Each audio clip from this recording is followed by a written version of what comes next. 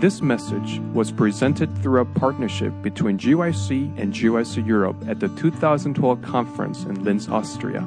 For other resources like this, visit us online at gycweb.org. All right. Well, how far have you been enjoying GYC so far? Amen. Praise God. Well, this seminar is Engaging the Age, reviving the public evangelistic campaign. And this is not just for those that want to actually preach an evangelistic campaign, even though it is very much for those, but also for those of you that would like to be involved in planning or organizing an evangelistic series. So thank you for coming, and I look forward to what God has in store for us. Before we get started, let's have a word of prayer, and I invite you to bow your heads together with me.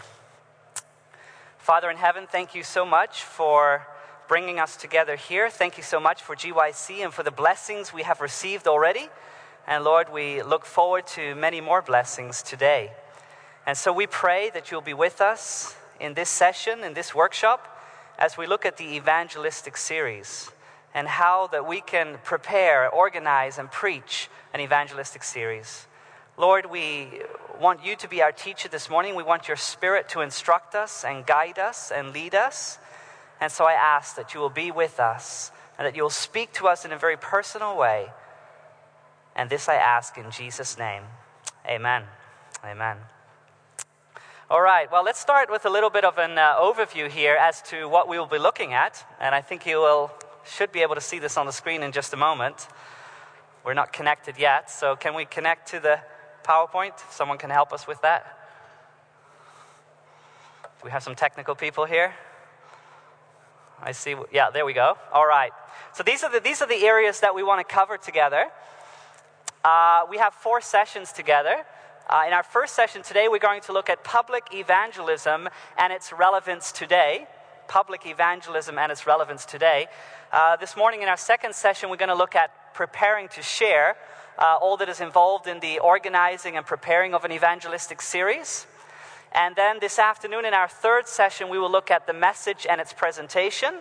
So the actual preaching of an evangelistic series and how to build up our messages. And then in our last session this afternoon, we're going to look at the topic of keeping the interest. In other words, the follow-up of an evangelistic series. So these are the 4 areas that we would like to look at through this series.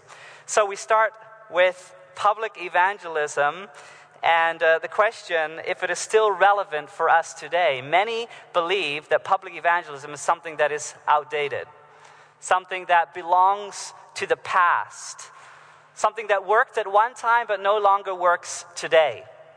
And we want to ask if that's true. We want to see from a biblical perspective if it is truly outdated. Because if that is so, then, we might as well just go to another workshop this morning and maybe, personal evangelism or health evangelism. And these are very, very important things. But is there still a place also for public evangelism? That's the first question we want to start with. Is there a place for public evangelism, or is it outdated? Well, I think the relevance of public evangelism very much lies in the relevance of Scripture. Because in the Scripture, we find the great commission of Jesus to the disciples that they were to go into all the world and to preach the gospel, to teach all nations. And so if they were called to teach all nations, if they were called to preach all nations, and it was relevant to preach in a public setting in the first century, then the question is it still relevant today? Well, we look at our world today, and one of the main arguments that is used against public evangelism, that it is outdated, is the fact that we are living in very different times. Have you heard that? Yeah, you heard that?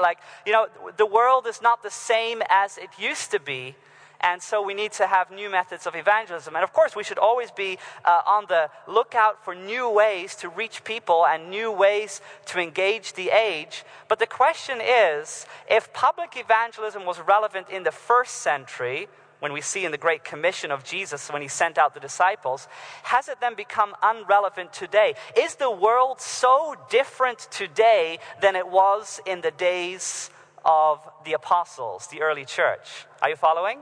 So is the difference so great between the world at that time and this time that public evangelism worked then but no longer works today? Well, that's what we want to find out. Now, and to do that, we're going to take a little bit of a journey here, and we're going to go back to the first century. And I just want to look at a couple of characteristics of the world and what it was like in the first century. And I believe it's going to be very interesting, because what we're going to see is that the world in the first century was very, very similar to the world that we experience today. And you might say, well, how can that be? You know, technology has increased, and aren't we living in a very, very different world? Many things are indeed different, but there are some fundamental pillars that make up society that are absolutely the same. And this is very interesting to see, because if public evangelism was relevant in the first century and these same pillars still exist today, then public evangelism is still relevant today. Do you follow? Amen? All right, let's look at this.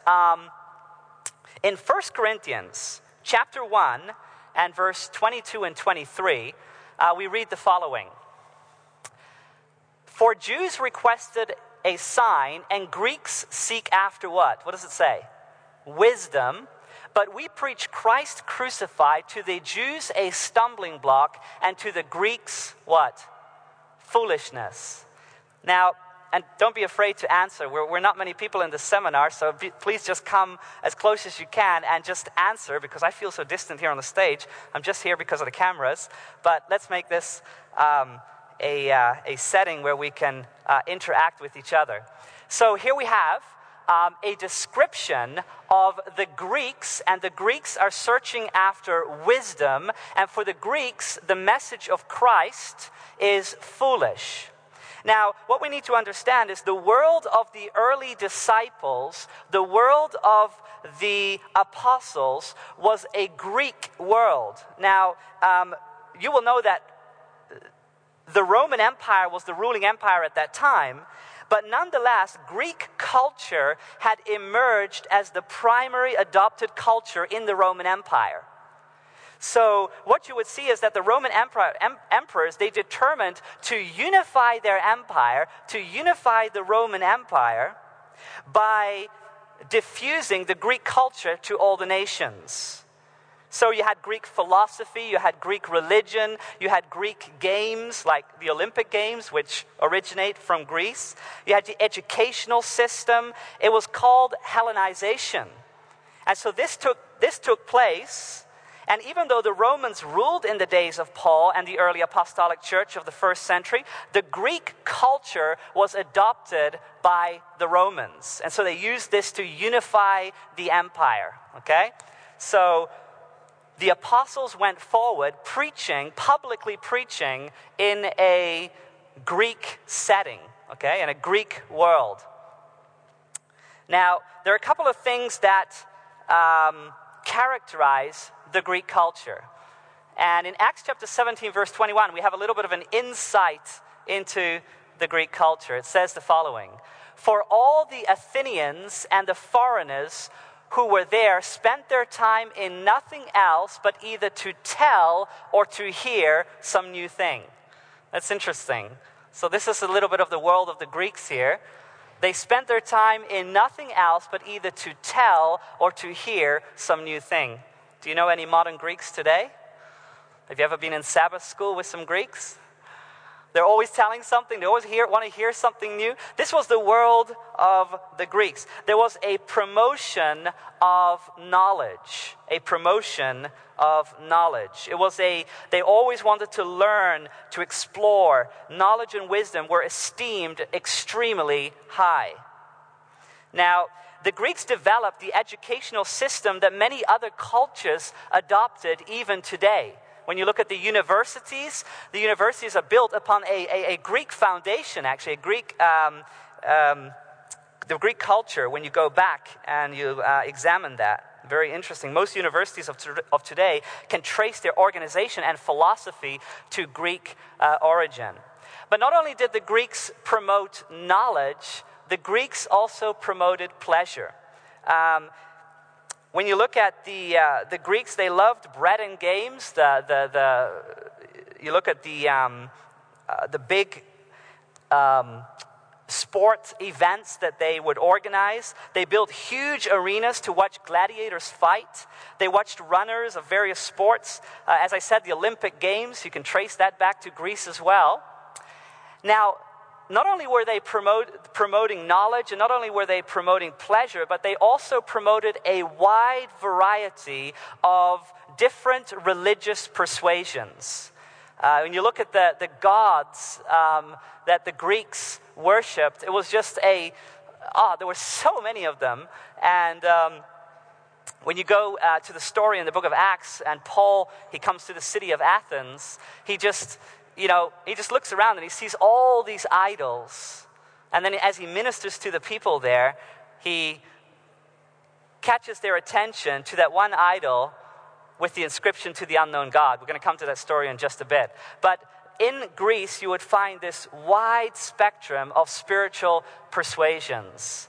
Now, looking at those three characteristics, just these three for a moment: the promotion of knowledge in Greek culture, secondly, the promotion of pleasure, bread and games, the games, the sports, the gladiators, and then thirdly, the promotion of a wide variety of spiritual perspectives, or in other words, religions. These three things we also see in our world today. Now take notice of a couple of verses here that indicate what the world is like in the end of time. And so these verses are particularly in the framework of the end of time. In Daniel chapter 12 and verse 4, it talks about knowledge shall increase in the time of the end. Knowledge shall increase. 2 Timothy chapter 3 verses 1 to 4, people will be lovers of pleasure more than lovers of God in these last days. So there we have it. The knowledge will increase. Secondly, people will be lovers of pleasure more than lovers of God. There's a searching after knowledge. There's a searching after pleasure. And in 1 Timothy chapter 4 and verse 1, the Bible, we read there that in the latter times, many will be deceived by seducing spirits. So here, just in these three verses, what we see, there's a promotion of knowledge, there's a promotion of pleasure, and there's a promotion of many spiritual persuasions, false spiritual persuasions, deceiving, seducing spirits.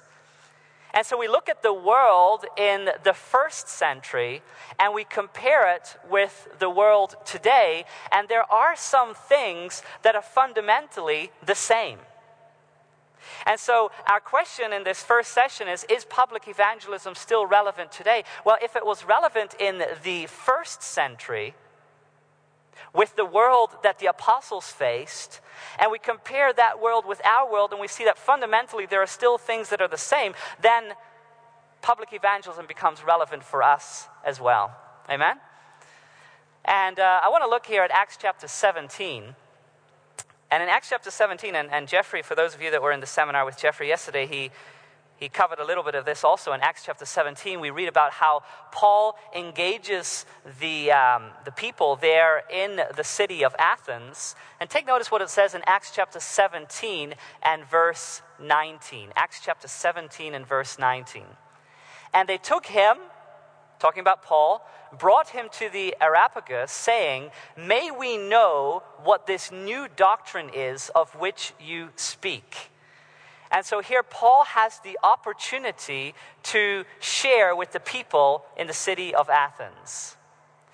And it says, "Then Paul stood in the midst of the Areopagus and said, 'Men of Athens, I perceive that in all things you are very religious. For as I was passing through and considering the objects of your worship, I even found an altar with this inscription: To the unknown God, therefore the one whom you worship without knowing, him I proclaim to you.'" Now, I want to look at something important here. When Paul is addressing the people in the city of Athens, he is looking to a point in which he can connect with them. And he's looking at something where he can catch their attention. And so he sees all these idols, but he sees one idol with the inscription, "To the unknown God." And he takes that inscription And from there, he starts revealing to them an amazing picture of who God really is. He paints this picture, as it were, with words of what this God is like. This God that is unknown to them, he makes him known. And so what we want to look at here this morning, as we look at the relevance of public evangelism, first we have established that it was relevant in the first century with the world that the apostles faced. The world that the apostles faced was a world where they promoted knowledge, where they promoted pleasure, where they promoted a wide variety of spirituality. And those are the very pillars that we find in our society today. So public evangelism is still relevant for us. And then we look at not only what the world is like, but what actually people are like. The people in Athens, even though they had knowledge, they had pleasure, and they had all this spirituality, still they were searching for something more. Right? I mean, the very fact that they raised up this altar with the inscription to the unknown God reveals that there was something missing in their experience. There was something that was not there. There was something that was unknown. And so Paul, in a marvelous way, he takes that inscription from that altar and relates it to the people and makes the God that they were searching for known. Because deep inside of every single human being, there is a longing for God. Now that longing can be covered up by knowledge. That longing can be covered up by pleasure of the world. That longing can be covered up by a wide variety of false spirituality. But deep inside, God has made a place that only he can fill. We are created with a special place that only God can fill. That's quite amazing to think about. And you know what? This changes the way that we do evangelism. Because when we understand that God has a place in every human being that only he can fill, then we will want to reach out to the person and call forth that which is in them longing for something more. And that's exactly what Paul does here when he speaks in Athens, as we read about in Acts chapter 17. Now there's another scripture in the book of Ecclesiastes, chapter 3 and verse 11. I want you to take notice of this verse as it comes into the same thought that we're developing here as to how God has a place in every heart that only he can fill. Look at this, Ecclesiastes chapter 3 and verse 11. He, talking about God, has made everything beautiful in its time. Also, he has put eternity where? What does it say? What does it say? In their hearts, exactly. He has put eternity in their hearts, except that no one can find out the work that God does from beginning to end. So God has placed eternity in the hearts of mankind. A longing for himself, a longing that only he can fill. That changes your perspective on evangelism.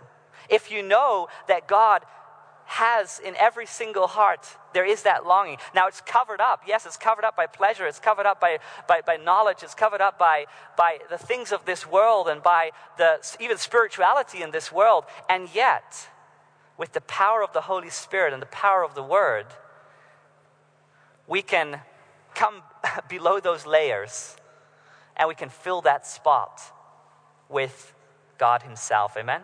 With the message of Jesus Christ. Now, as Paul preached in the city of Athens, he put the Creator on display, and he reveals the beauty of the character of God in that passage. Now, we're not going to go so much into that right now, but the interesting thing is that what you see there in Acts chapter 17 is really a public evangelistic meeting, where the city has come together to hear Paul, and so he is publicly presenting the message. He's publicly presenting Christ to the people. Now, I want to make a little bit of a transition here, and I want to share a little bit about my personal experience with public evangelism. Because what we're looking at here this morning, we've already seen that, yes, if it was relevant in the first century and the world is similar today, at least we have pillars of that are similar, that make up society, then public evangelism is also relevant today because it was the very commission of God. But I want to go a little bit further here and look at why has evangelism many times not worked, and what can we learn from our mistakes? And in this, I'm going to share a little bit of some personal experiences as well. In John chapter 21, there's this story, very interesting story.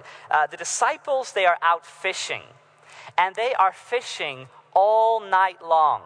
All night long they are fishing, and they catch absolutely nothing. And then in the morning, as they are about to come to shore, Jesus is walking there on the beach. He's walking there on the shore. Now, this was after the resurrection of Jesus. This was like a post-resurrection appearance of Jesus to his disciples.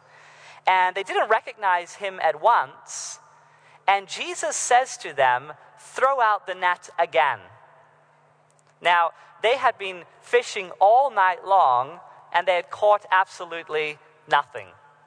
And yet Jesus commands them to throw out the net once more. And then he says something interesting there in that passage of John chapter 21. He says, "Throw it out on the right side of the boat." Now, I don't know the exact meaning of that, but I'm just thinking to myself, there's a right way to do evangelism and there's a wrong way to do evangelism. Public evangelism, we need to learn how to cast out the net in the right way in order to draw people in order to win souls for Christ. And they do that in the story. You can read it there in John chapter 21. They cast out the net, and they have so much fish that the boat starts to sink. Incredible story. Now, you and we need to cast out the net as well.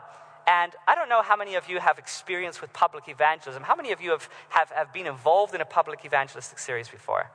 Okay. How many of you have been involved in a public evangelistic series that did not draw many people, or actually was, I wouldn't call it a failure, because we never know what really a failure is, because God can work in ways that we don't even see. But, not many people came. You didn't catch much fish. How many of you have had that experience? Okay, interesting. I have, absolutely. In public evangelism, many times we throw out the net, but we don't catch anything. Just like the disciples, they're fishing the whole night, but they didn't catch anything. We need to learn how to throw out the net in the right way, on the right side of as Jesus commanded the disciples in John chapter 21. Now, when I the first evangelistic series that I heard in my life was about 12 years ago, and it was a series that actually it must be a little bit longer, a little bit more than 12 years ago. How many of you remember Net 98? Okay, some of you. With Dwight Nelson at that time. I remember that was, I believe, if I remember correctly, the first public evangelistic series that I watched on video. And I'd never seen anything like that before, how he was going through the different teachings of Scripture, and Christ was very central in all those teachings. And I remember being very moved and very impressed by the message, and it really spoke to me at that time. And later on, when I went to a Bible school and learned more about public evangelism, I found out that many people were doing this all over the world. I first had the idea, there's just, one or two or a couple of people doing this, but no, there were actually people all over the world conducting this type of evangelism, reaching out through a series of lectures, a series of presentations focused on the biblical truths of Adventism centered in Christ Jesus. I thought it was absolutely amazing, very beautiful. Now, when I did my first public evangelistic series, it was it was like the experience of the disciples when they went fishing during the night and they caught nothing. And the reason was because there was a lot of things that I did not know at that time that I know now, and that's why I think it's important that I share this with you, because I could share some nice stories about public evangelism and some beautiful baptisms, and sometimes you read the reports and everything seems so glorious. So many were baptized, so many joined the church. But the reality is that there are a lot of stories about public evangelism that are very different. It's like, you remember David Ashwick was talking about the other side of the book of Acts? Well, there's another side to evangelism where it is difficult. It's a very difficult work. And it doesn't always bring the results that we hope. And many times it also has to do with the way that we do it. We have to learn how to cast out that net in the right way. Now, my first public evangelistic series was actually in the year 2003, and it was right after I got married. My wife and I, we got married, and actually instead of going on a honeymoon, we did an evangelistic series. And we went to this city on the west coast of Norway, and we had great expectations. And so we thought, we shared out these flyers in the city. I was thinking to myself when we looked at the hall, we had rented this small room in a hotel, and it was probably about the size of this stage, actually, not much bigger than that. And when I saw it, because we had booked it by telephone, when I actually saw the place, I thought to myself, this is way too small. I thought, we need a bigger place. More people are going to come. We had these high expectations, and so we shared out these many flyers in the city, and the first night comes, and we had even been discussing, like, what are we going to do if more people come, If they just don't fit, then, maybe we'll have to do 2 sessions, or we're like figuring this out, thinking like this. Now, the first night comes, and only 5 people came. Now, I thought to myself, I'm not going to be discouraged because,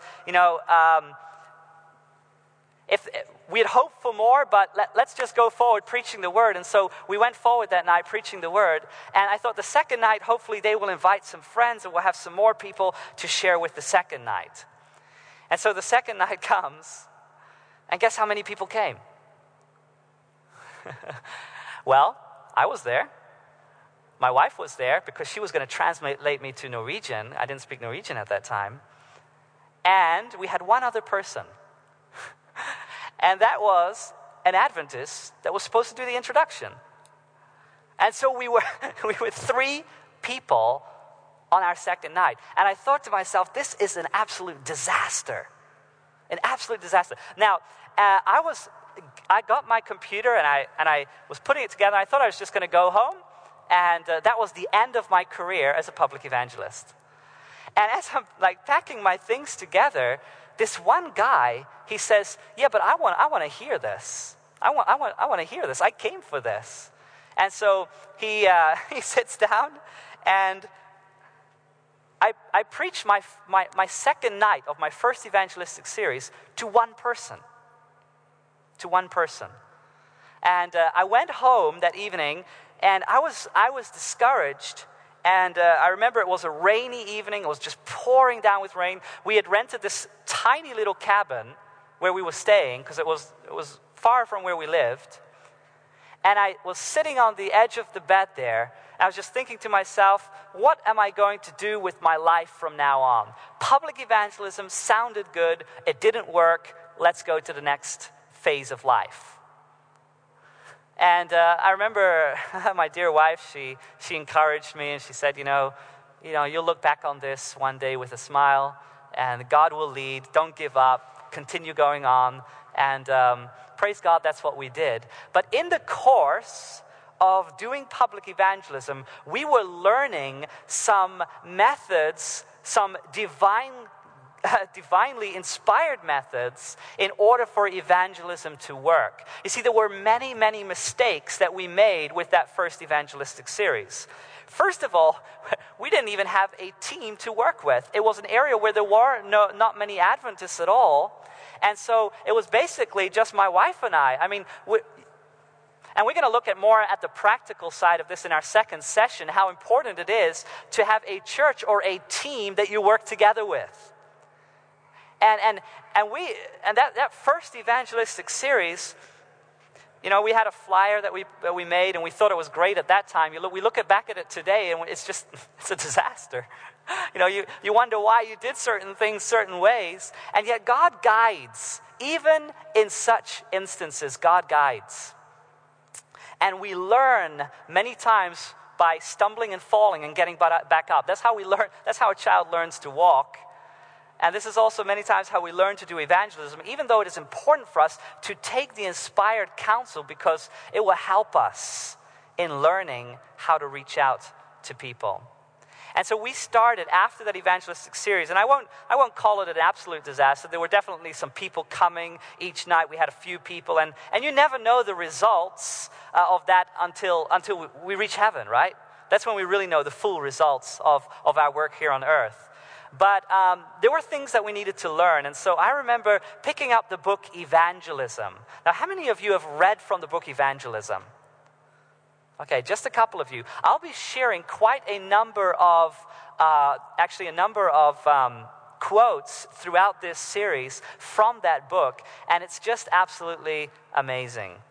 It is a wonderful book full of rich, just treasures of counsel when it comes to public evangelism. And I began reading that, and I was just seeing what was not in place with that first evangelistic series that I held, and what I needed to change and where I needed to adapt the way in which we did. We were like learning to cast out the net in the right way, like the disciples. Now in Matthew chapter 28, verse 18 and 20, there we have the Great Commission. It says, "And Jesus came and spoke to the disciples, saying, 'All authority has been given to me in heaven and on earth. Go therefore and make disciples of all the nations, baptizing them in the name of the Father and of the Son and of the Holy Spirit, teaching them to observe all things that I have commanded you. And lo, I am with you always, even to the end of the age.'" Now, when Jesus commands them to go forth and preach the gospel, you know, and we take these words of Jesus into our experience, into our lives, and we go out and we share the gospel, you know, there must be something more than merely the command itself. There's one thing to know that it is right to preach the word and to share Christ, but there must be a motivation that goes beyond a command to do something. And, you know, and I remember, and why I share this is because in my early experience of doing public evangelism, that first series that I did in 2003, it was very much because I knew it was the right thing to do. Okay? It's the right thing to do, and so I'm going to do it. But my friends, that is not enough in evangelism. It's not enough in public evangelism to do it because it's the right thing to do. There must be a deeper experience that can really empower us as we go forth preaching the gospel. I want you to take notice of this verse in Matthew chapter 13 and verse 44, because I think that here there is a motivation that goes deeper.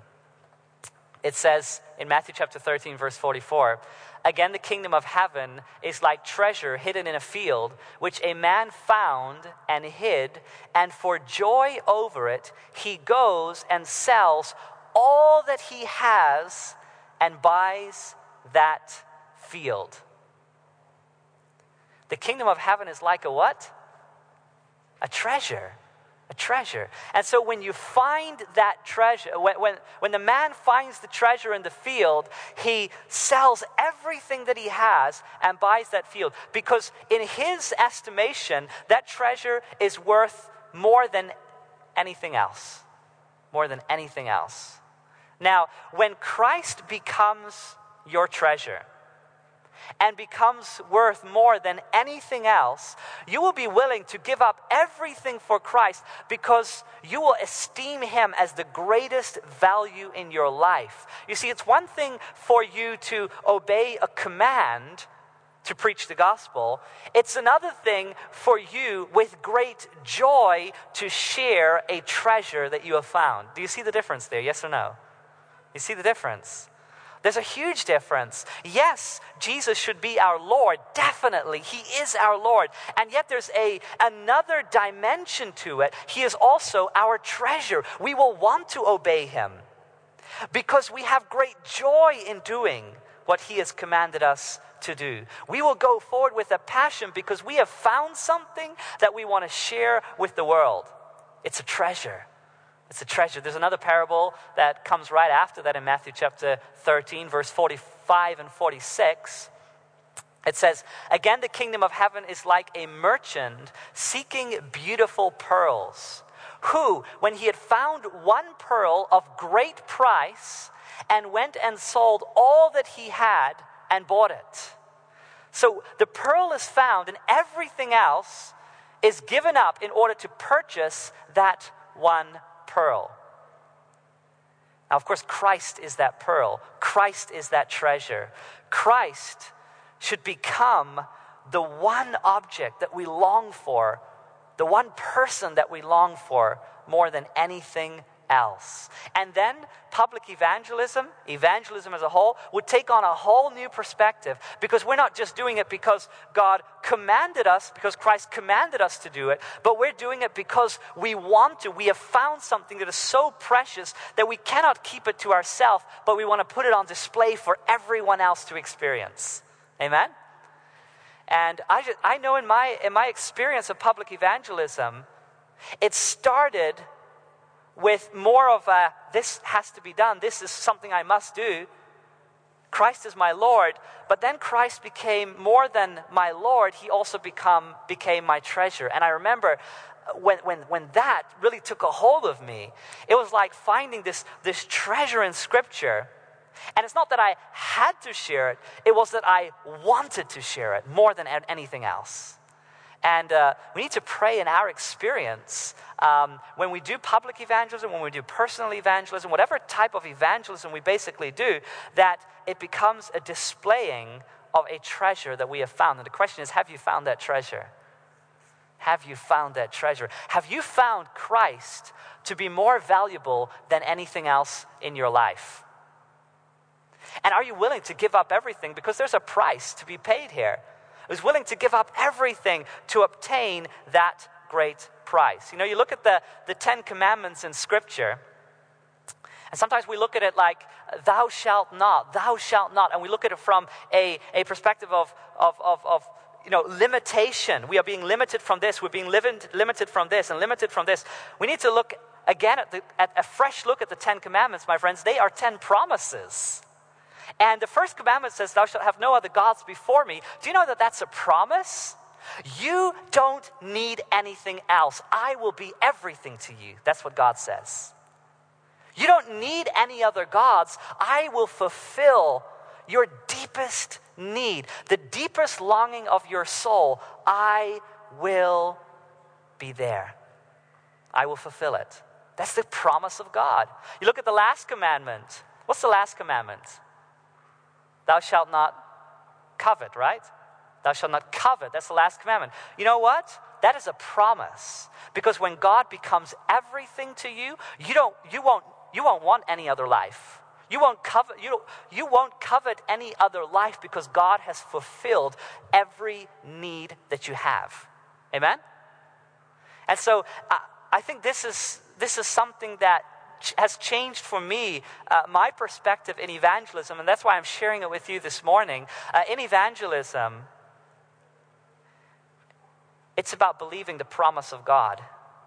In evangelism, it's about finding a treasure and displaying that treasure, and being willing to give up everything because you have found something of so much value that it's worth giving up everything. The treasure. Now in Acts chapter 19, there's an interesting instance Because as we find this treasure and put him on display, this is a very personal experience. I mean, I cannot display a treasure that I have not found. And I cannot display the treasure that you have found. I need to find it myself. I need to have a personal experience with Christ before I can share with others around me. You know, I can't have an experience based on someone else's experience. And so it is in public evangelism. We must have a personal experience with Christ before we can publicly share that experience. Now, there's this interesting story in Acts chapter 19 that illustrates how this works. Take notice of this. Acts chapter 19, beginning in verse 11. It says, "Now God worked unusual miracles by the hands of Paul, so that even handkerchiefs or aprons were brought from his body to the sick, and the diseases left them, and the evil spirits went out of them. Then some of the itinerant Jewish exorcists took it upon themselves to call the name of the Lord Jesus over those who had evil spirits, saying, 'We exorcise you by the Jesus,'" listen very carefully, "'whom Paul preaches.' Also, there were 7 sons of Sceva, a Jewish chief priest, who did so. And the evil spirit answered and said, 'Jesus I know, and Paul I know, but who are you?' Then the man in whom the evil spirit was leaped on them, overpowered them, and prevailed against them, so that they fled out of the house naked and wounded." Isn't that interesting? Paul had been preaching the gospel. Paul was one of the great evangelists, probably the second greatest evangelist that ever lived after Jesus himself. A public evangelist, also, of course, involved in personal work, but also publicly proclaiming the message in many different towns and countries. And here he is, on one occasion, preaching the message, healing the sick, and there are others that are looking onto them and say, that's what I want to do. That's what I want to do. I want to also be like Paul. And so they see that these people are filled with demons, and so they approach them and they say, "In the name of Jesus, whom Paul preaches," and they try to cast out those demons, but what happens? Those demons overpower them. Why? Because it was not their personal experience. They were trying to do a work based on the experience of Paul. We cannot do our work based upon the experience of someone else. In evangelism, it must become something personal, deeply personal. We must find a treasure for ourselves. And when we've found that treasure in His Word, in God's Word, God's Word is like the field in the parable. Christ is the treasure in the field. It's like Christ is hidden in Scripture. He's there, but He needs to be discovered. You need to discover Him in the Old Testament. You need to discover Him in all the pages from Genesis to Revelation. We're going and we're searching the field, we're searching the Scriptures, and then we find the treasure. We find Christ. We find Him over and over again. We start seeing Him everywhere. And then what's the next that we do? We give up everything else to obtain that treasure, and then we put that treasure on display. That's public evangelism. That's public evangelism. Putting Christ on display, sharing the treasure. But we must personally find Him. We cannot share a treasure that someone else has found. According to this text, very clearly, we need a personal experience to put Him on display. Now, in John chapter 4, there's this story where Jesus meets a Samaritan woman at the well of Jacob. And he starts ministering to her. And this personal conversation leads into a public evangelistic series. And I want you to catch this. I want you to take notice of this. Because there was something that this woman found. There was a treasure that she found in her discussion with Jesus. And she went back to her city and she shares this treasure. And these people also want this treasure. And they come to Jesus. And then you have this mini evangelistic series. I want you to take notice of this. We're not going to go through all of the discussion. But when the woman is hearing Jesus speak at the well, she realizes there's something special about this man. And she didn't know what it was. But she was looking forward to the coming of the Messiah. And it says the following in John 4, verse 25. It says, "The woman said to him, I know that Messiah is coming who is called Christ. And when he comes, he will tell us all things. So the woman is looking forward to a future day that Jesus Christ is going to come, that the Messiah is going to come and reveal himself and tell them all things. The very fact was that Jesus was right there by her side. And so Jesus' response is, I who speak to you am he. I who speak to you am he. Now, take notice what happens. And many of the Samaritans of that city believed in him because of the word of the woman who testified, he told me all that I ever did. So when the Samaritans had come to him, they urged him to stay with them, and he stayed there 2 days, and many more believed because of his own word. Then they said to the woman, now we believe not because of what you said, for we ourselves have heard him, and we know that this is indeed the Christ, the Savior of the world. So the woman finds a treasure. The woman receives a revelation that she's right there with the Messiah. She takes that treasure and she puts it on display for the town. She shares that treasure. The people come and they receive it directly from Christ, the word. And it's like 2 days. Jesus is there preaching to the people, to the multitudes in that city in Samaria. We have here a short evangelistic series preached by Christ himself. Why? Because this woman found the treasure and was willing to give up everything and to share that treasure, to put that treasure on display. Now, in order to obtain that treasure, the scriptures make it very clear in the parable that we must give up how much? Everything. Must give up everything. You know, public evangelism is not an easy thing. And it doesn't just happen. It is a work that needs a deep, deep spiritual preparation. And it is so that in public evangelism, in order for us to have great joy in the harvest of souls, there is first something that precedes that, and that is the work of sowing the seed, the work of preparation. And many times that involves even tears. Because it is not an easy thing. As a matter of fact, I want you to take notice of John chapter 21. This is after the resurrection of Jesus, before he ascended to heaven, and some of the last discussions that he had with his disciples. We looked at.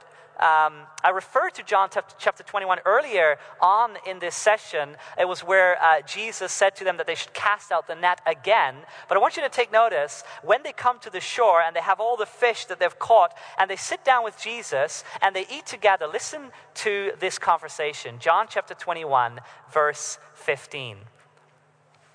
So when they had eaten breakfast, Jesus said to Simon Peter, Simon, son of Jonah, do you love me more than these?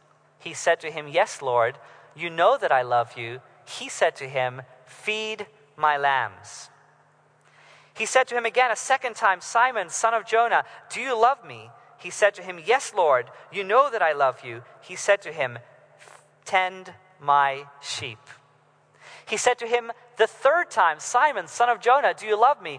Peter was grieved because he said to him the third time, do you love me? And he said to him, Lord, you know all things. You know that I love you. Jesus said to him, feed my sheep. Interesting. 3 times, Jesus asks Peter, do you love me? Do you love me? Do you love me? 3 times, Peter asks, yes. And then what is it? Feed my sheep. Tend my lambs. In other words, reach out to others. If you love me, reach out to others. Display the treasure that you have found. This is the motivation, the heartbeat of evangelism. We love Christ. He is the great treasure that we have found. And we're willing, or we want to. There's a great joy in sharing that with others, but it also involves a sacrifice. Take notice what it says next in this same passage. Most assuredly, I say to you, this is Jesus speaking to Peter. Most assuredly, I say to you, when you were younger, you girded yourself and walked where you wished. But when you are old, you will stretch out your hands, and another will gird you and carry you where you do not wish. Now, what is this referring to? The very next verse tells us. Verse 19. This he spoke, signifying by what death he would glorify God. And when he had spoken this, he said to him, "Follow me." Peter was crucified upside down. He was crucified, but he didn't want to be crucified in the normal way because he didn't feel worthy of that. And so he asked if they could crucify him upside down. This was the death that he died for making Christ his treasure. This was the death that he died because of feeding the sheep, feeding the people of God with the word of God. You see, public evangelism involves a sacrifice. Sometimes we think that we can just, share out some flyers and just rent a hall and then do a public evangelistic series without really the hard work of personally reaching out to souls and preparing the ground for such a work. And so there's this psalm in the Bible that describes this so very well. I want you to take notice of this. Psalm chapter 126. And we're going to close with this. We're going to close our first session with this passage here. Psalm chapter 126, verse 1 to 6. Listen to what it says. When the Lord brought back the captivity of Zion, this is talking about when they came back from Babylon, the captivity of Babylon. When the Lord brought back the captivity of Zion, we were like those who dream. Then our mouth was filled with laughter and our tongue with singing. Then they said among the nations, the Lord has done great things for them. The Lord has done great things for us. As we are glad, bring back our captivity, O Lord, as the streams in the south. Now, why was this great joy, this great amount, this great blessing of the Lord as they returned out of captivity? Take notice what it says next. Those who sow in tears shall reap in, what does it say? In joy. He who continually goes forth weeping, bearing seed for sowing, shall doubtless come again with rejoicing, bringing his sheaves with him. You have this song, bringing in the sheaves. You know that song? We want a harvest of souls. We want to, with great joy. If any of you have had a garden, how many of you have a garden? Okay, isn't it very nice to go out and harvest the garden? Isn't that a moment of great joy? Like, here you have your tomatoes, or here you have your lettuce and your onions and your potatoes, and it's great joy to bring it in. With joy, we go into the harvest. But you know what? A garden doesn't just happen overnight. Or who has a garden that happens overnight? Like, isn't there a lot of work, hard work, and sweat involved in preparing the ground, right? We go forth, as it says in this psalm, they went forth sowing in tears and reaping with joy. You know what has happened today? You know why public evangelism fails today? Because we go sowing in joy and we reap in tears. We sow with joy. This is an easy thing, you hear churches that say, we had an evangelistic series. The reality is that they didn't have an evangelistic series. They paid for an evangelistic series. And there's a big difference. They paid with money. So many dollars for the flyers to be printed by that company over there. So many dollars for the post office to send out the flyers.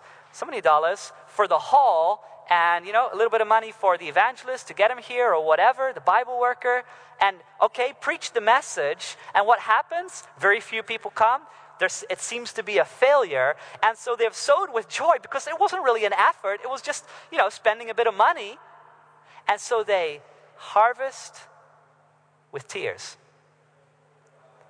My friends, in order for public evangelism to be a success, let's turn this around. there's a hard work to be done before the harvest. It is a work of personally encountering people and preparing them. And we're going to look at this. We're going to look at this in our second session today, and also a little bit later as well. Also in our last session, as we look at follow-up, how important personal evangelism is. We need to connect it with public evangelism. When you separate those two, and you only have a public evangelistic series, and you just spend those dollars to put it on, I can tell you, it's not going to be very successful. I mean, God can work despite of us, and some people can come and be blessed. But in general, there's a deeper work that needs to be done with reaching out to individuals and preparing them for such an event. And so we're going to look at that. But in this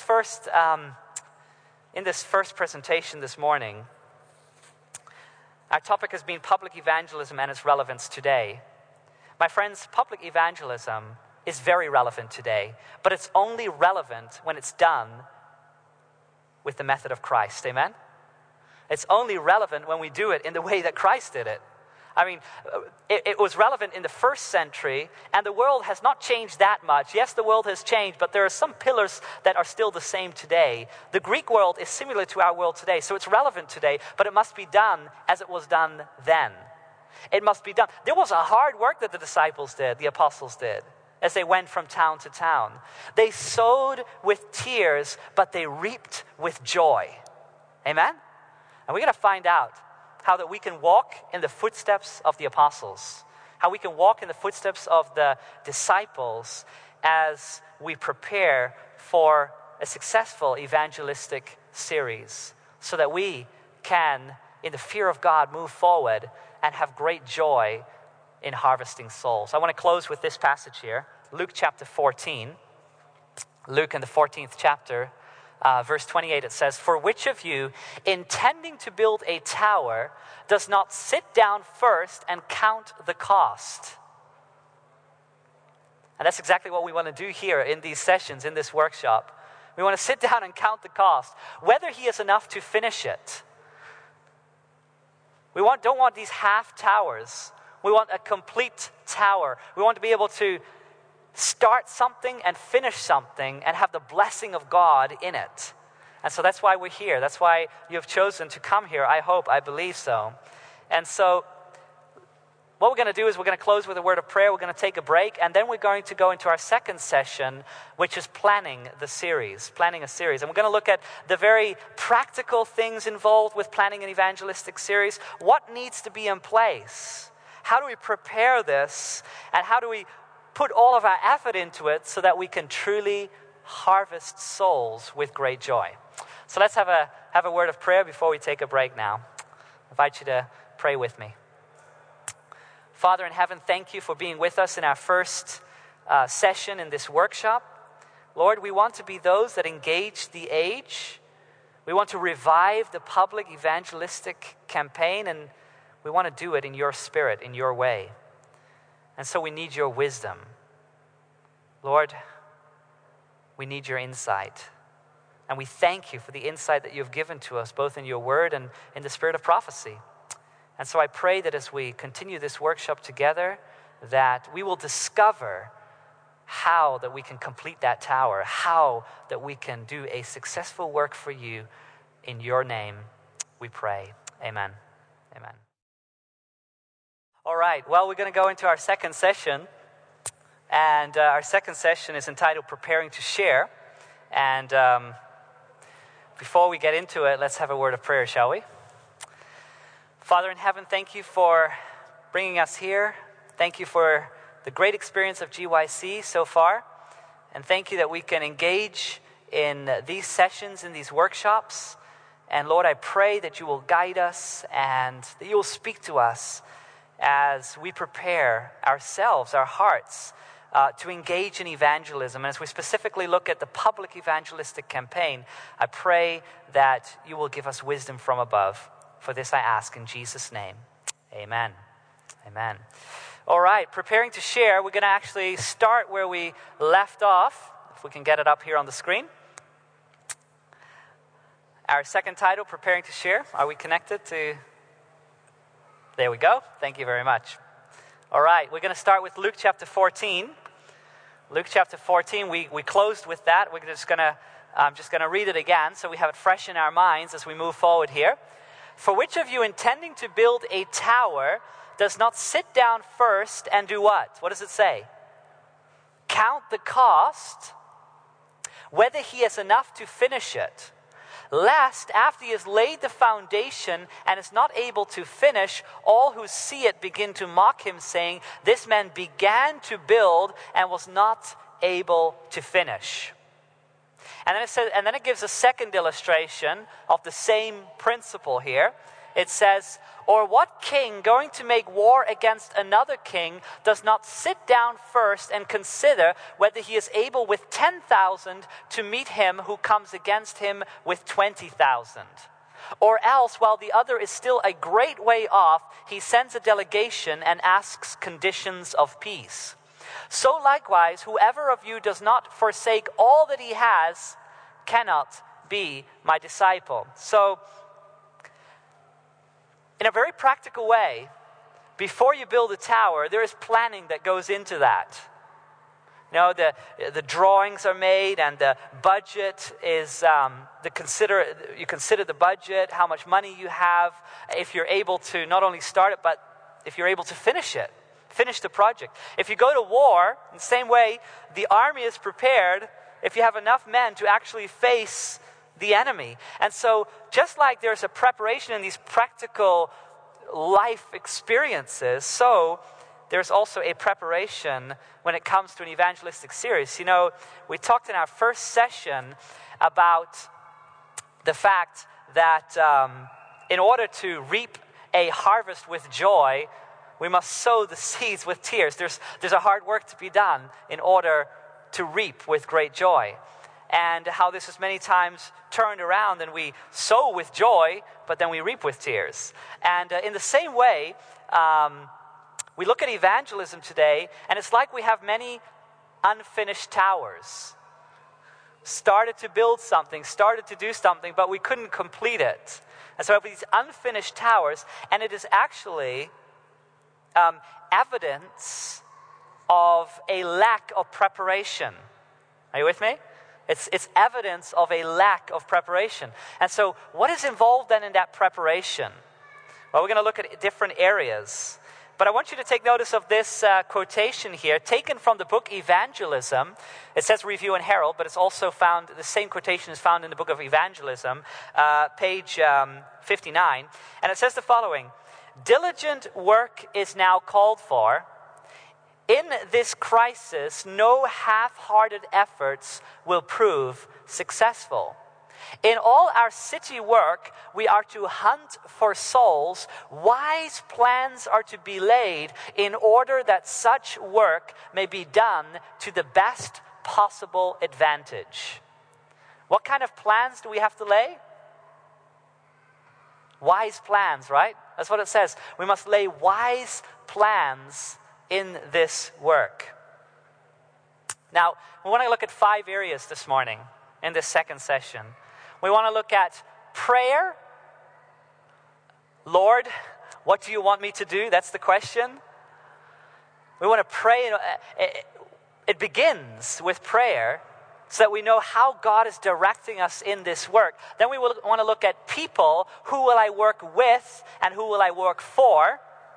We want to look at place. Where will it be held? Talking about the public evangelistic series. Where are we going to hold this series of meetings? We want to look at price. What is it going to cost?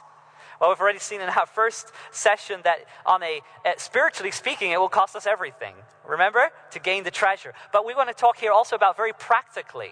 Like, what is it going to cost? we've got to make a budget for this. And then promotion, how am I going to make it known? So these are the 5 areas that we want to look at together in this second session. Prayer, Lord, what do you want me to do? People, who will I work with? Who will I work for? Place, where will it be held? Price, what is it going to cost? Promotion, how am I going to make it known? Okay? Now, so let's start with prayer. Lord, what do you want me to do? Do you know that that's a question taken from Scripture? Does anyone know which Scripture, or does anyone know who prayed that prayer? Exactly. It was Paul that prayed that prayer. Lord, what do you want me to do? Let's go to that experience for a moment in Acts chapter 9. Acts chapter 9, beginning in verse 1. Then Saul, still breathing threats and murder against the disciples of the Lord, went to the high priest and asked letters from him to the synagogues of Damascus, so that if he found any who were of the way, and that was the way that they would describe Christians, the way, capital W, because they followed Jesus Christ. And Jesus Christ says, I am the way, the truth, and the life. And so they were called the ones of the way. Whether men or women, he might bring them bound to Jerusalem. As he journeyed, he came near Damascus, and suddenly a light shone around him from heaven. Then he fell to the ground and heard a voice saying to him, Saul, Saul, why are you persecuting me? And he said, Who are you, Lord?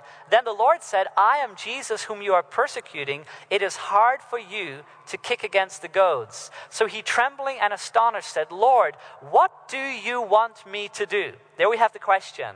Lord, what do you want me to do? Then the Lord said to him, Arise and go into the city, and you will be told what you must do. And then he comes into the city, and we're not going to read the entire story here, but he comes into the city of Damascus, and he's blind. He can't see anything. And so he's waiting there for the next instructions of the Lord. And then the Lord appears unto another disciple by the name of Ananias, and the Spirit says to Ananias, Go to Paul, and listen to what the Spirit says, what the Lord said to him, to Ananias.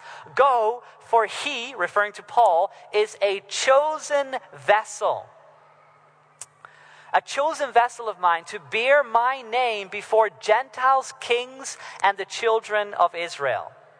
Quite fascinating. Saul, which was first the persecutor, becomes Paul, the great apostle that wrote the majority of the New Testament. He became a great public evangelist. But the question that he asked was, the first question that he asked before he becomes a public evangelist was, Lord, what do you want me to do? What do you want me to do? He received a vision of Jesus, and you know what? That vision he carried with him his entire life. When you look at different events in the book of Acts, different moments in the book of Acts, you'll find that Paul always had this vision fresh in his memory of how Jesus appeared to him and what Jesus called him to do. You go to Acts chapter 26, and he appears before King Agrippa. And listen to the language here in verse 12 to 19. While thus occupied, and here he's relating that vision that he had, that we just read about in Acts chapter 9. While thus occupied, as I journeyed to Damascus with authority and commission from the chief priests, at midday, O king, along the road I saw a light from heaven, brighter than the sun, shining around me and those who journeyed with me.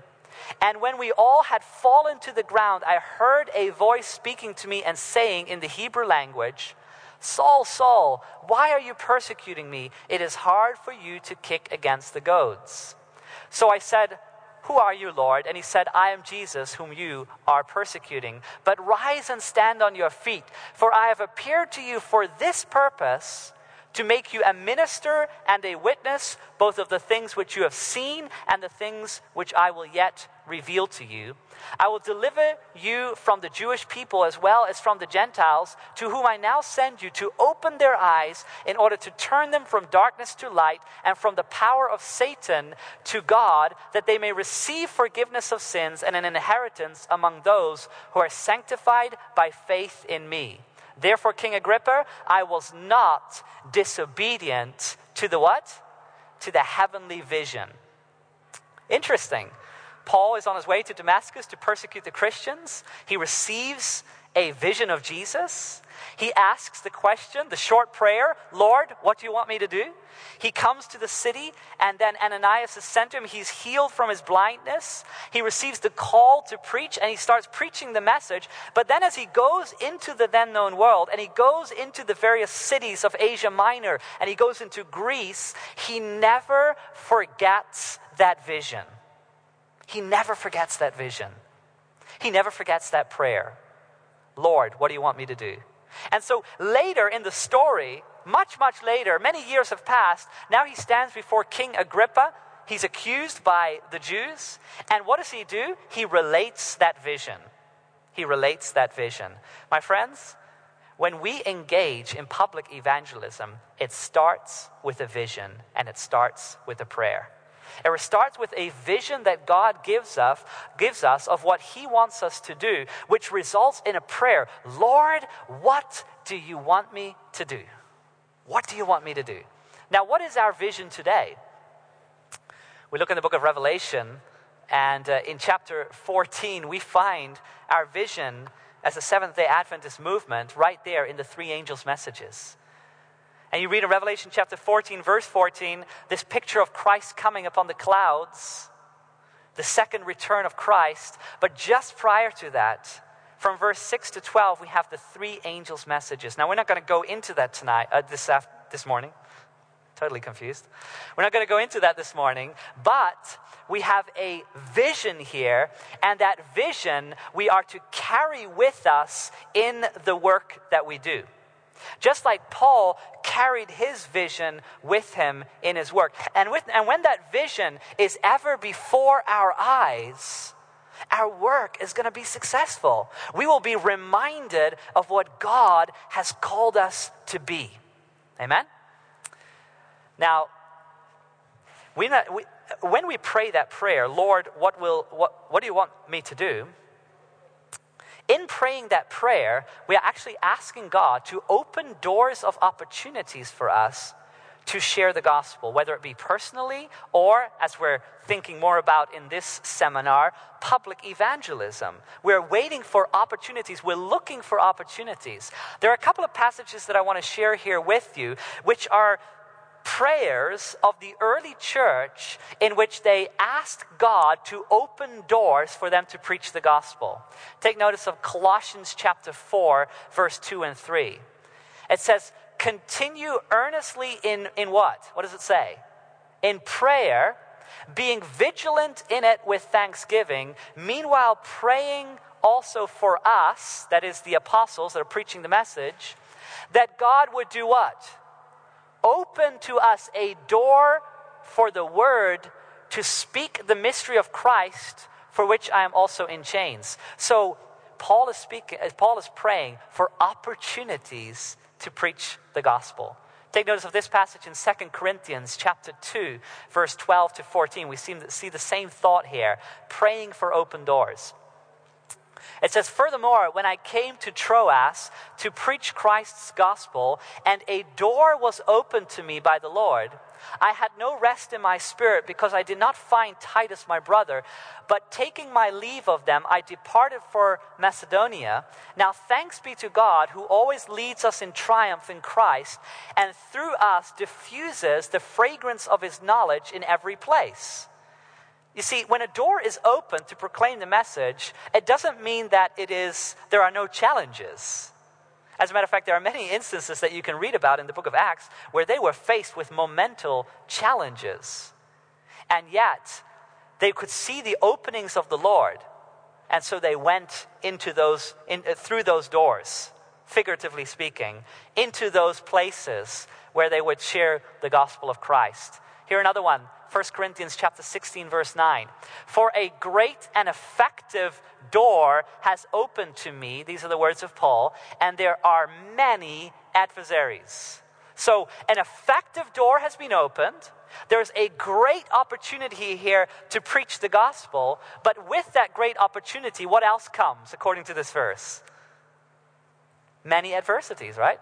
Many adversaries, rather.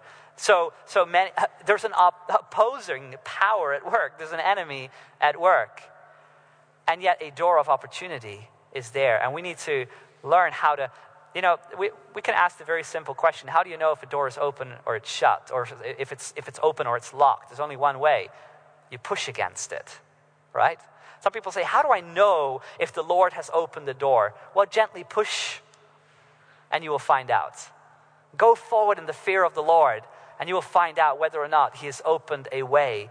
And if you get some resistance, there was resistance in the first century. Even when opportunities were open to preach the gospel, there was resistance. So that prayer becomes so important. Lord, what wilt thou that I should do? What do you want me to do? Paul prayed that prayer. We need to pray that same prayer. Second, people. Who will I work with and who will I work for? Very important questions. When you are planning an evangelistic series, you need a team in order for that evangelistic series to be successful. I shared in this first session, I shared my personal experience of my first evangelistic series, which was not successful because I didn't have a team that I was working with. And later on, I've conducted evangelistic series over the years where I've had a church and a team backing up, and it was much more successful. And so public evangelism is not something that we do alone. We gather people together that we work with. Now, there's a quote in the Spirit of Prophecy that I would like to share here with you, taken from Evangelism, page 115. Listen to what it says. The formation of small companies as a basis of Christian effort is a plan that has been presented before me by one who, what does it say? Cannot err. That's quite a powerful statement. We should form small companies, small groups, as a basis of Christian effort. When we go out sharing the word, we need to have the support of other brothers and sisters that have received that same vision. When Paul would travel from place to place, he didn't travel alone. He would take a companion with him. Sometimes they would be a group that would travel together. And then he would establish churches. They would work together with those groups of believers in the various cities. There's a work to be done, but it's not a work that we can do in our own, only by ourselves. We need to form those companies, teams of workers that can go out sharing the message.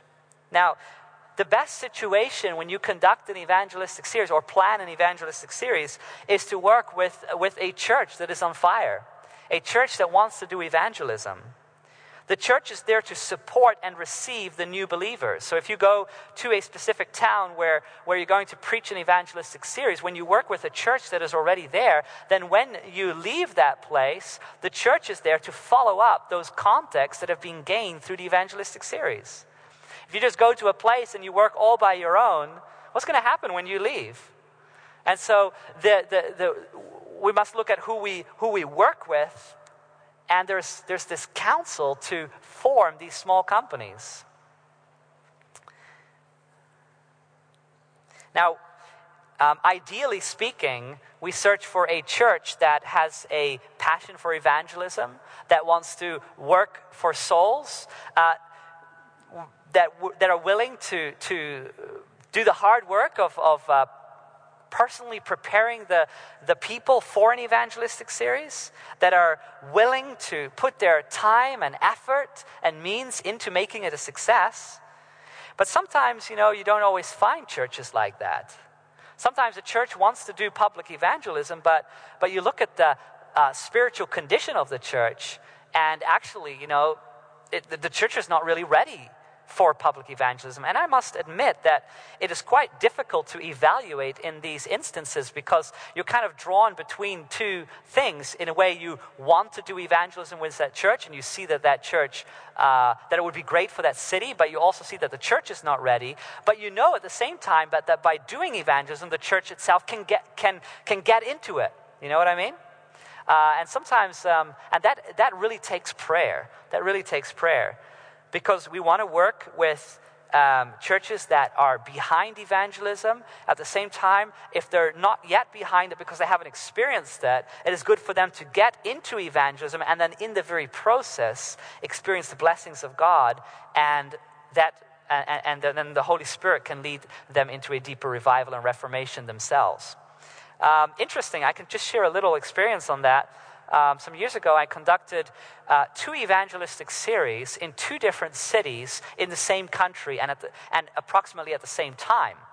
So I was there in this country, and in a city, there was a church, an Adventist church, and we conducted an evangelistic series in that city. And then what we would do is one night I would preach there, and then on another night I would preach in another city with another where there was another church. And so I was like switching between the 2, and so these 2 evangelistic series were going simultaneously.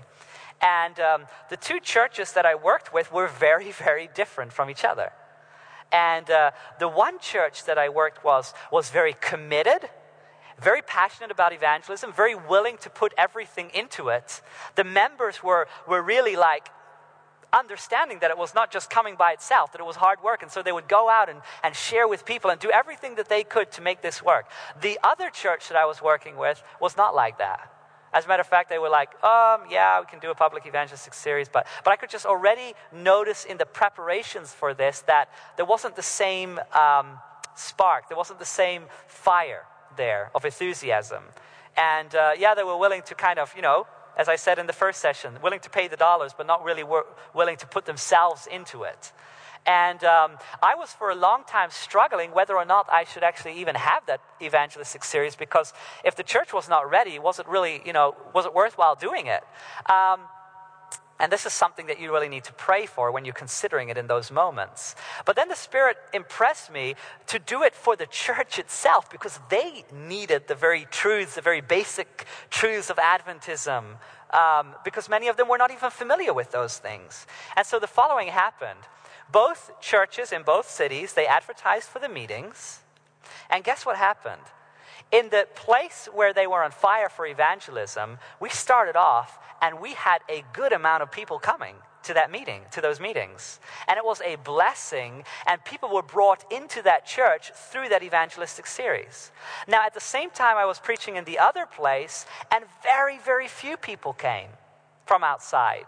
But through the preaching, the church itself had a whole new experience of the Word of God and Adventism, and presented in a series of presentations like that they were very inspired after that. And so I just found it quite incredible how God was working here.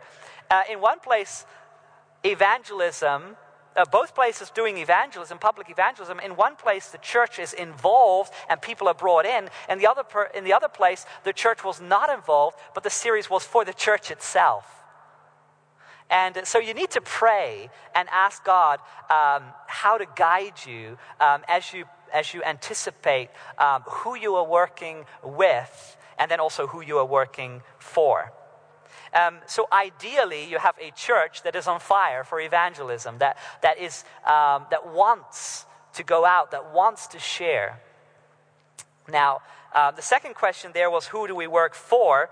It is important that we consider our audience. Get to know something about the city or town where you will preach. What class of people are you generally dealing with? What has been done or what has not been done in that city? Know a little bit to find out a little bit about the history of what has been done or what has not been done. Do they have a general understanding of the Bible and Christianity, or is it an area where there's really very little knowledge of God? I've preached in many places and many countries and towns, and every time it's different. It's a different experience. It's not like a mechanical experience in public evangelism. Okay, I have these set of presentations, and I bring them to this place, and then I bring them to this place, and then I bring them to this place, and I preach in the very same way, and I do everything in the same way, the same kind of promotion, the same flyer, and that's not how public evangelism works. We have to adapt to our audience, adapt to the people that we are reaching. asking the types of questions like, who am I reaching? Where are they spiritually? What do they know? I mean, it's very different to preach in Africa than to preach in Europe. It's very different to preach a public evangelistic series in India than it is to preach in the United States or Australia or New Zealand. Very different. And in order to adapt the message to the people and to adapt our way of approach to the people, we need to know something about those people, right? And so this takes a little bit of, we could call it homework, looking into the city, looking into what has been done, what has not been done, what has worked, what has not worked, these type of things in the preparation as we deal with people. Who are we working with? Who are we working for? And generally, if you're working with a church, you need to ask the people in that church what their experience has been in evangelism so far, so that you can kind of do a diagnosis of the situation where you are at, where you are going to hold this series. Now let us look at place. Where will it be held? Where are you going to hold an evangelistic series? Now, this might be dependent upon where you have received an invitation to do an evangelistic series or where your church is.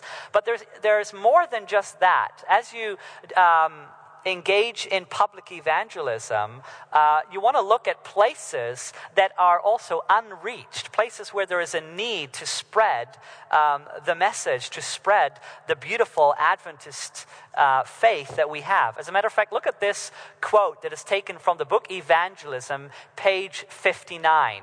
Evangelism, page 59. It says, "There are those who think it is their duty to preach the truth, but they dare not venture from the shore, and they catch no fish."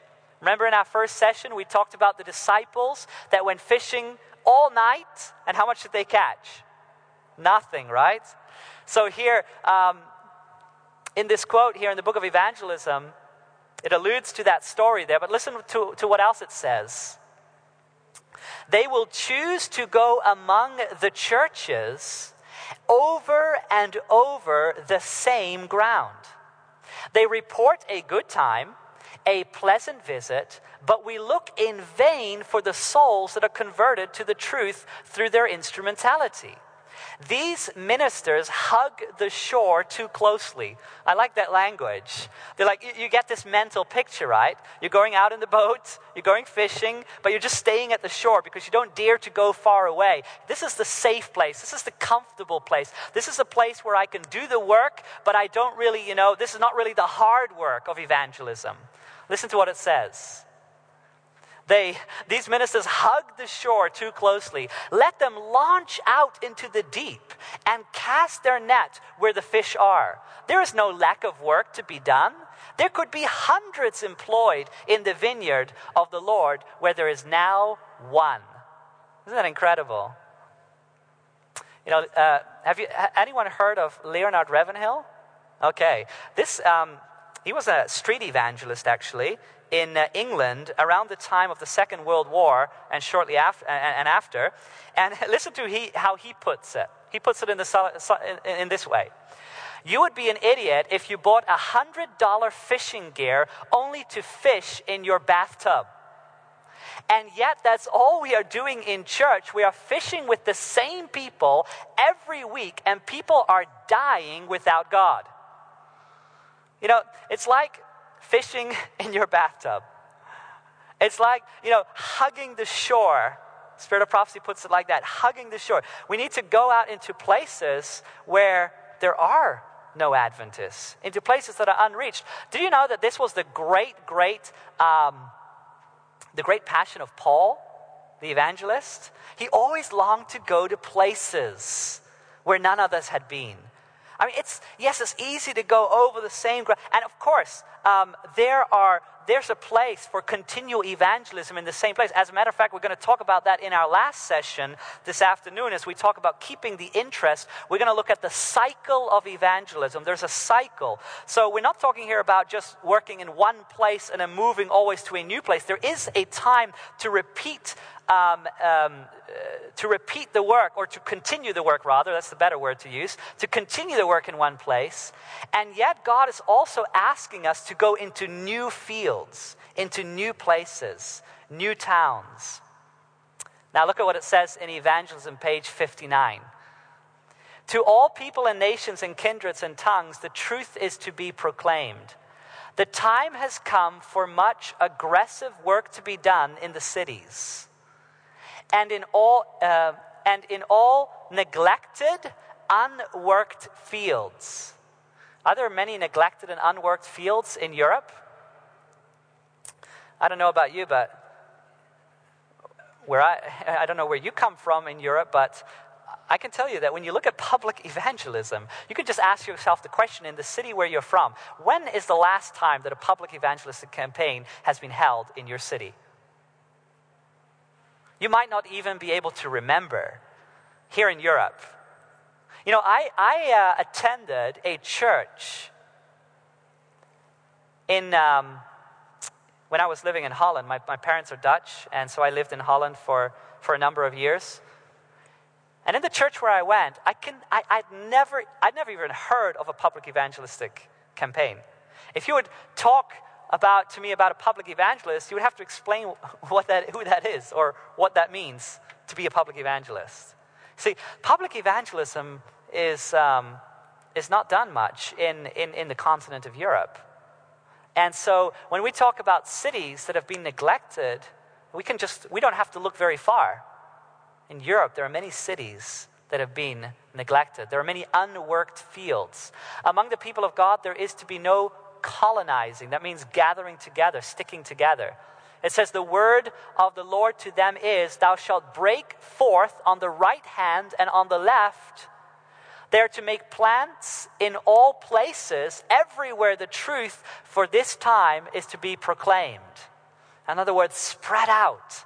You know, what does Jesus say? You are the salt of the earth. Have you ever eaten a meal and there's just this clump of salt? Does that taste very good? No, it doesn't. Salt is good. A meal without salt doesn't taste good either. But the salt needs to be spread evenly, right? And so when we think of the truth going into all the world, it needs to be spread evenly. And so we look for places where the message has not yet gone. As a matter of fact, I said earlier, this was the great passion of Paul. If we look in Romans chapter 15, listen to what it says, verse 19 to 21. In mighty signs and wonders by the power of the Spirit of God, so that from Jerusalem and round about to Illyricum, I have fully preached the gospel of Christ. And so I have made it my aim to preach the gospel, not where Christ was named, lest I should build on another man's foundation, but as it is written, to him to whom he has not announced, they shall see, and those who have not heard shall understand. You can sense this desire of Paul to go to places that have not yet been reached. He wanted to carry the gospel forward. Now, when we talk about places, I want to give you some personal experiences here. You know, this picture is actually a picture of one of the very first evangelistic series that we did. It wasn't in the town that I spoke about in the first session. It was actually probably the second evangelistic series that I held here. And this is a picture of a basement room in a vegetarian restaurant in the capital of Norway, in Oslo. Now, you know, again, this is the second evangelistic series that I did. This was probably 2003 or 2004. And my wife and I, we were looking for a place to have an evangelistic series. And then we came across this vegetarian restaurant. And they had in their basement a small little hall, that would probably fit about 50 or 60 people. And we thought, this is great. Now, it was a start for us, and we didn't really have any money to go any bigger than that. And so we actually conducted an evangelistic series in that hall. Now, when we talk about places in evangelistic for a public evangelistic series, you know, there is the ideal, and then there is what we can actually do where we are. And I want to make this very plain because this is very important. We have the ideal, and then we have what we actually can do where we are. Now, for us at that time, this was the budget that we had. This was the opportunities that we had. And so it was great for us to have this public evangelistic series in this little room, the basement of this vegetarian restaurant. And we had people come, and not many, but it was a small group of people that came, and we shared with them the word, and it was a great experience for us. And yet, I always, I shared that we had this great place. And then I suddenly read a quote in the book Evangelism, and I'll share this quote with you right now. Look at what it says. Evangelism, page 421. This is what Ellen White says. I am far from being convinced that these small and obscure halls were the best places that could be secured, or that in this great city of 320,000 inhabitants, and by the way, she's talking here about the city of Copenhagen in Denmark, that the message should be given in a basement room that will accommodate but 200. And this but half-seated, so that a large part of the congregation have to stand. When God sends our brethren help, they should make earnest effort, even at some expense, to bring the light before the people. This message is to be given to the world. But unless our brethren have broad ideas and plans, they will not see much accomplished. Can you imagine when I read that for the first time? I'm like so happy with this basement hall where we have a couple of people that want to hear the word of God. And then she says, she's talking about a basement room where only 200 could fit. I mean, we would be rejoicing if we had 200 people here in Europe come to an evangelistic series. Yes or no? Yes. And so, and that's why I'm trying to make this point here. There is the ideal, and then there's what? The reality of where we're at. Now, was it wrong for us to rent that basement room at that time when we didn't have more money and we were doing our best to do public evangelism there? I don't think it was wrong. But the ideal is that in public evangelism, we should have a broad mind. And we should have broad plans, as she says, broad ideas and plans. And then we will see also much accomplished when we move forward in the fear of the Lord. Now, when you're doing public evangelism and you're starting out as a young evangelist, you need to take the best that is possible, but also within the means and the budget and the opportunities that you have. And so if that's a basement hall, great. If that's a library, great. If that's an auditorium, great. However the Lord is. I've preached in so many different settings. I've preached in auditoriums. I've preached in open air in India and in Kenya and in places like that. I've preached in basement halls. I've preached in large auditoriums, all these different places. But as I've been more and more involved in evangelism, I've also seen that the preparation is so important. And in that preparation, it also includes that there needs to be a budget to work with to secure places that are not somewhere in the back corner of a street, but more locally or more centrally located so that people can come. It is easier for people to come. Let me say this also, by the way. When you do public evangelism, it is best not to do it in a church building. Now, I have done a public evangelistic series in Seventh-day Adventist churches. The result is far less than when you secure a public place. Why do you think that's so? Very simply, because it's hard for someone that is not familiar at all with Adventism to immediately walk into a church to come to a meeting, right? Even if that meeting is on a weekday, a weekly evening, it is important that we get public halls, and then the great ideal is to get a public hall that is also very centrally located and where people can easily come to. They easily know the way, they can easily find it. Listen to what it says here, Evangelism, page 75. it says, "It requires money to carry the message of warning to the cities. It is sometimes necessary to hire at large expense the most popular halls in order that we may call the people out. Then we can give them the Bible evidence of the truth." Now I want you to take notice that it says it is sometimes necessary. That doesn't mean that it's always necessary. And that doesn't mean that when you start out as a young evangelist and you're doing your first evangelistic series, of course you're not going to do it in a huge hall. I mean, you start small. You start with whatever you have. But then as it grows, we see here the ideal is to get indeed places that are known where people can come to hear the message. The last evangelistic series, or one of the last evangelistic series that I did, this was actually not this year but last year, was in New Zealand, in the city of Christchurch. And it was actually a series that David Ashrick started, and then I took it over when he left and continued that series. And this is the location of that series. It was the Aurora Center for the Performing Arts. This was a very central place in Christchurch. It was an auditorium that was well known in town, and so it was a blessing as we shared out the flyers and as we had the billboards on the street, and also as we personally encountered people and invited them to come. This was a place that everyone knew about. You just said the Aurora Center, and immediately you didn't have to say anything more. You didn't have to describe the street, or they knew that. They knew where to come. This is actually a picture of inside on one of the first nights of that series. You see the setting is also very well done here. The PowerPoint is in the middle there, and you have the two. There was actually a designer in New Zealand that painted these two eyes, and it says above there, "What does the future hold?" So a very nice setting there for a public evangelistic series.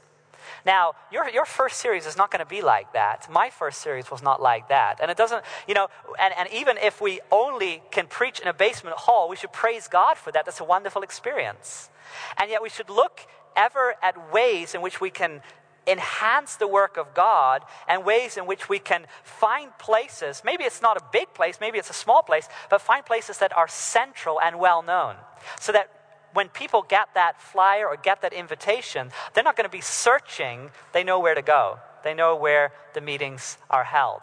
In the days of actually Ellen White and the pioneers of Adventism, they would actually bring a tent, and you can read about tent meetings. They would pitch the tent in a central place, or in a place where a lot of people would come by, and that's where they would have the meetings.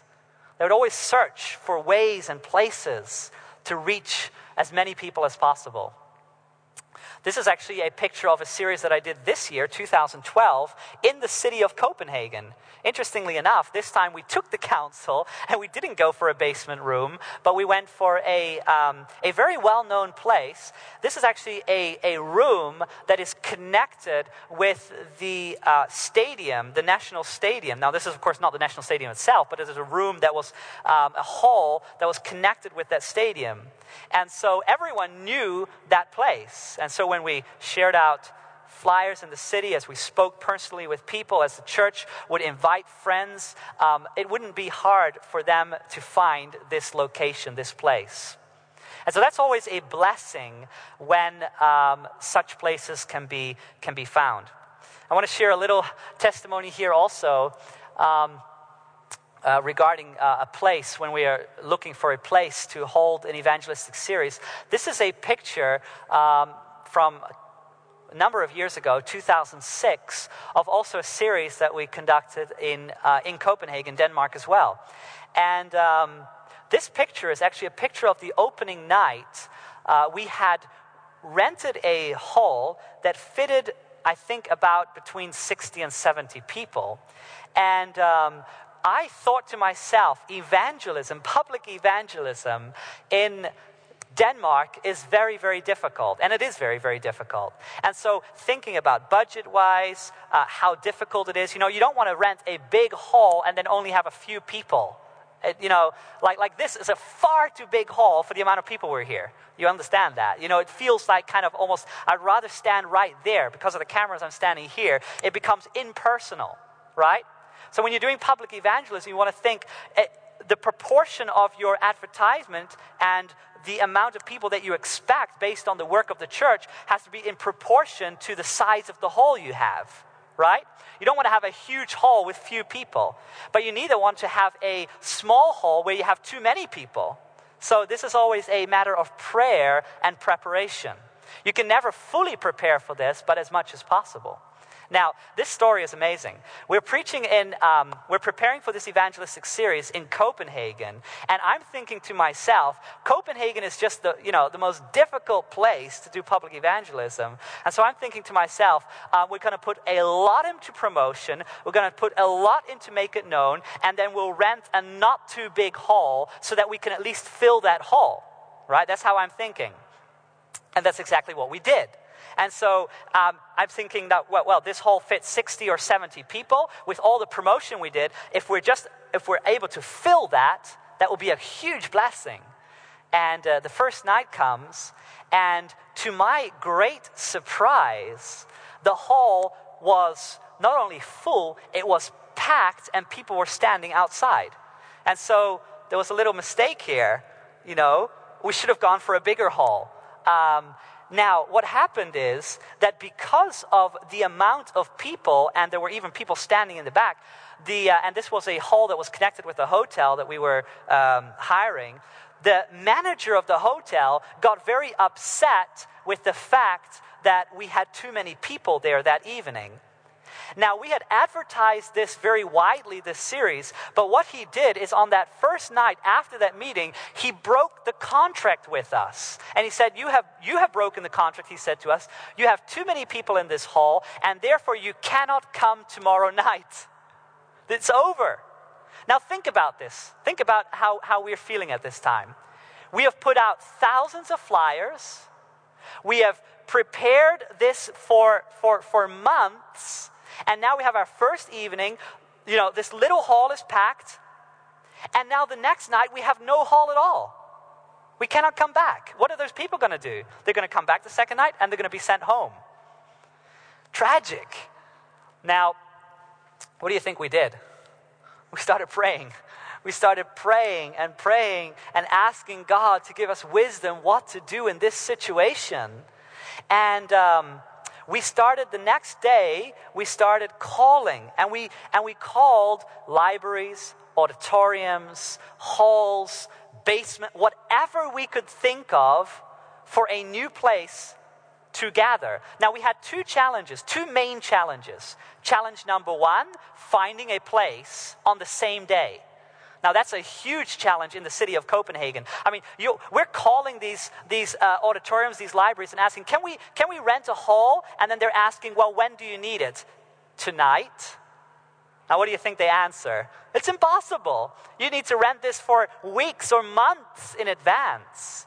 So that was the first great challenge, to find a place for the very same evening, and then the evening after that, and then the next week, and the exact dates that we needed. Second great challenge was the people were not going to come to that new locality just like that. They would come to the first locality, right?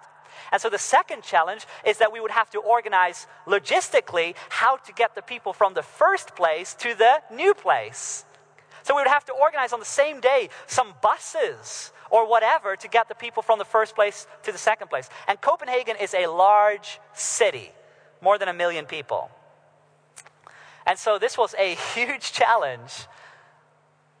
And we are calling, phone call after phone call after phone call. And every time it's like, when do you need the hall? Oh, we need it tonight. Impossible. Sometimes they would say, okay, yes, you can have the hall tonight. But then we would ask, well, we also need it next week, these and these and these dates. That would not be possible. And so just nothing was opening up. And then sometimes we would ask, well, where is it? And they would say, oh, it's here. And we would look on the map. Oh, that's far. That's totally on the other side of the city. That's not going to work. But after a while, we even started giving up on asking where it was.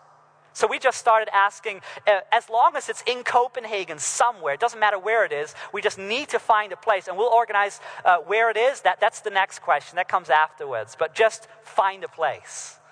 And we were not finding a place. And hour after hour after hour is going by, and we're getting closer and closer to 7 o'clock in the evening when the meeting is going to start.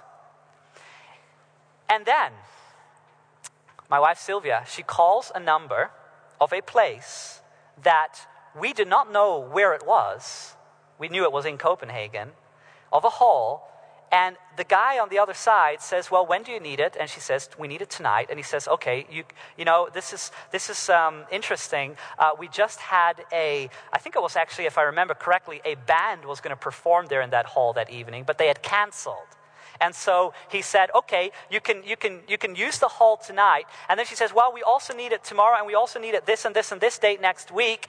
And guess what? Those were the exact dates that were empty. There were a couple of cancellations, and these were the exact times that we could be in that hall. Now, that in itself was a miracle. And we thought, okay, location, one thing. But then the question is, well, how big is the hall and where is it, right?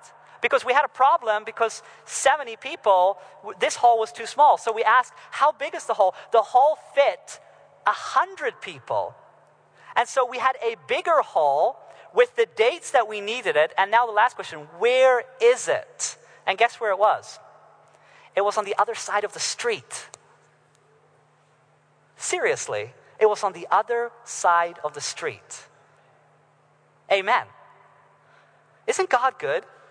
I mean, our faith was limited, and God opens up a way for many more people to be exposed to the truth of God's word. And so they would come that evening, and we would say, well, because of some problems, we are moving to a new hall. And so we'd point to the opposite direction of the street. That's where we are tonight. And God filled that hall. And so, you know, we need to trust in God when it comes to this work of public evangelism. This is a work that we're not engaged in on our own. We need to trust God, and God would direct our path. He will open opportunities and places for his message to be proclaimed. This is actually a picture of the place where we had that evangelistic series. Now, we have a couple of minutes left here. Let's go to price. What is it going to cost? I'm not going to use a lot of time on this, but it is important to look at the budget that you have as you do public evangelism. You need to sit down, like the illustration of Jesus, you need to sit down and count the cost when you build the tower. You need to consider financially what you can do. Now, if you don't have a budget, you know, start on the street corner preaching. I mean, you don't need a lot of money for public evangelism. Evangelism does not, well, let me put it this way. Evangelism doesn't have to be expensive. Public evangelism can be very cheap. And yet it is all what we make it, right? But if we do have a larger budget, we're also able to go for places where we know that people are familiar with and can come to. And just a quick experience here as well. With the work in Copenhagen, we were advertising this year, the meetings that we had this year, on buses. And you see here on the back of the bus, the website of the series that we were doing there. And in a miraculous way, God opened up that we could advertise on these buses for a much, much cheaper price than what it actually cost. We had 80% discount on advertising on those buses. So, because normally that is extremely expensive. And they also left the advertisement on the buses for a complete extra week. So that was just great.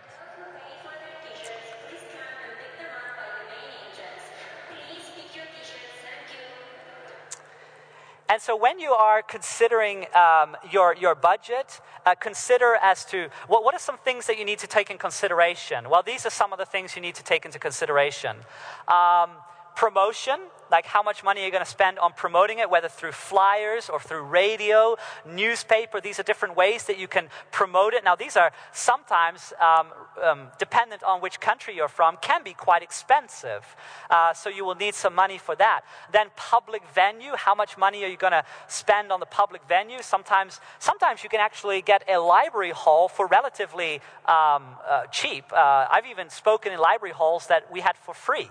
that we could freely use. Other places are more expensive, but you need to consider that in your budget. Books and literature is an important part of public evangelism. How much money are you going to spend on that? Sound and video equipment. And then a Bible worker, of course, very important with the follow-up work. So these are a couple of things that you need to include in your budget when you are preparing and planning for an evangelistic series. Now, I would personally recommend that you don't charge yourself for your services. I've been a public evangelist I could say full-time for about 7 years now, traveling around the world, doing public evangelistic series. I've never ever charged anything for my services. Now, people will give and to support me. They will pay for often they will pay for my expenses for traveling. Sometimes not, but usually they will. But I've never taken wages for what I'm doing. You know, when you look at things to include in your budget, try to do it in such a way that you are offering yourself, because when you make a sacrifice, that will also inspire others to make a sacrifice, to make it happen. And so you need money for promotion, you need money for a public venue, for books and literature, for sound equipment, and also I'm talking, when I say Bible worker, more a permanent Bible worker over a longer period. But if you give your services for free, then God will take care of you. And His Spirit, God's Spirit will also impress individuals to support your needs.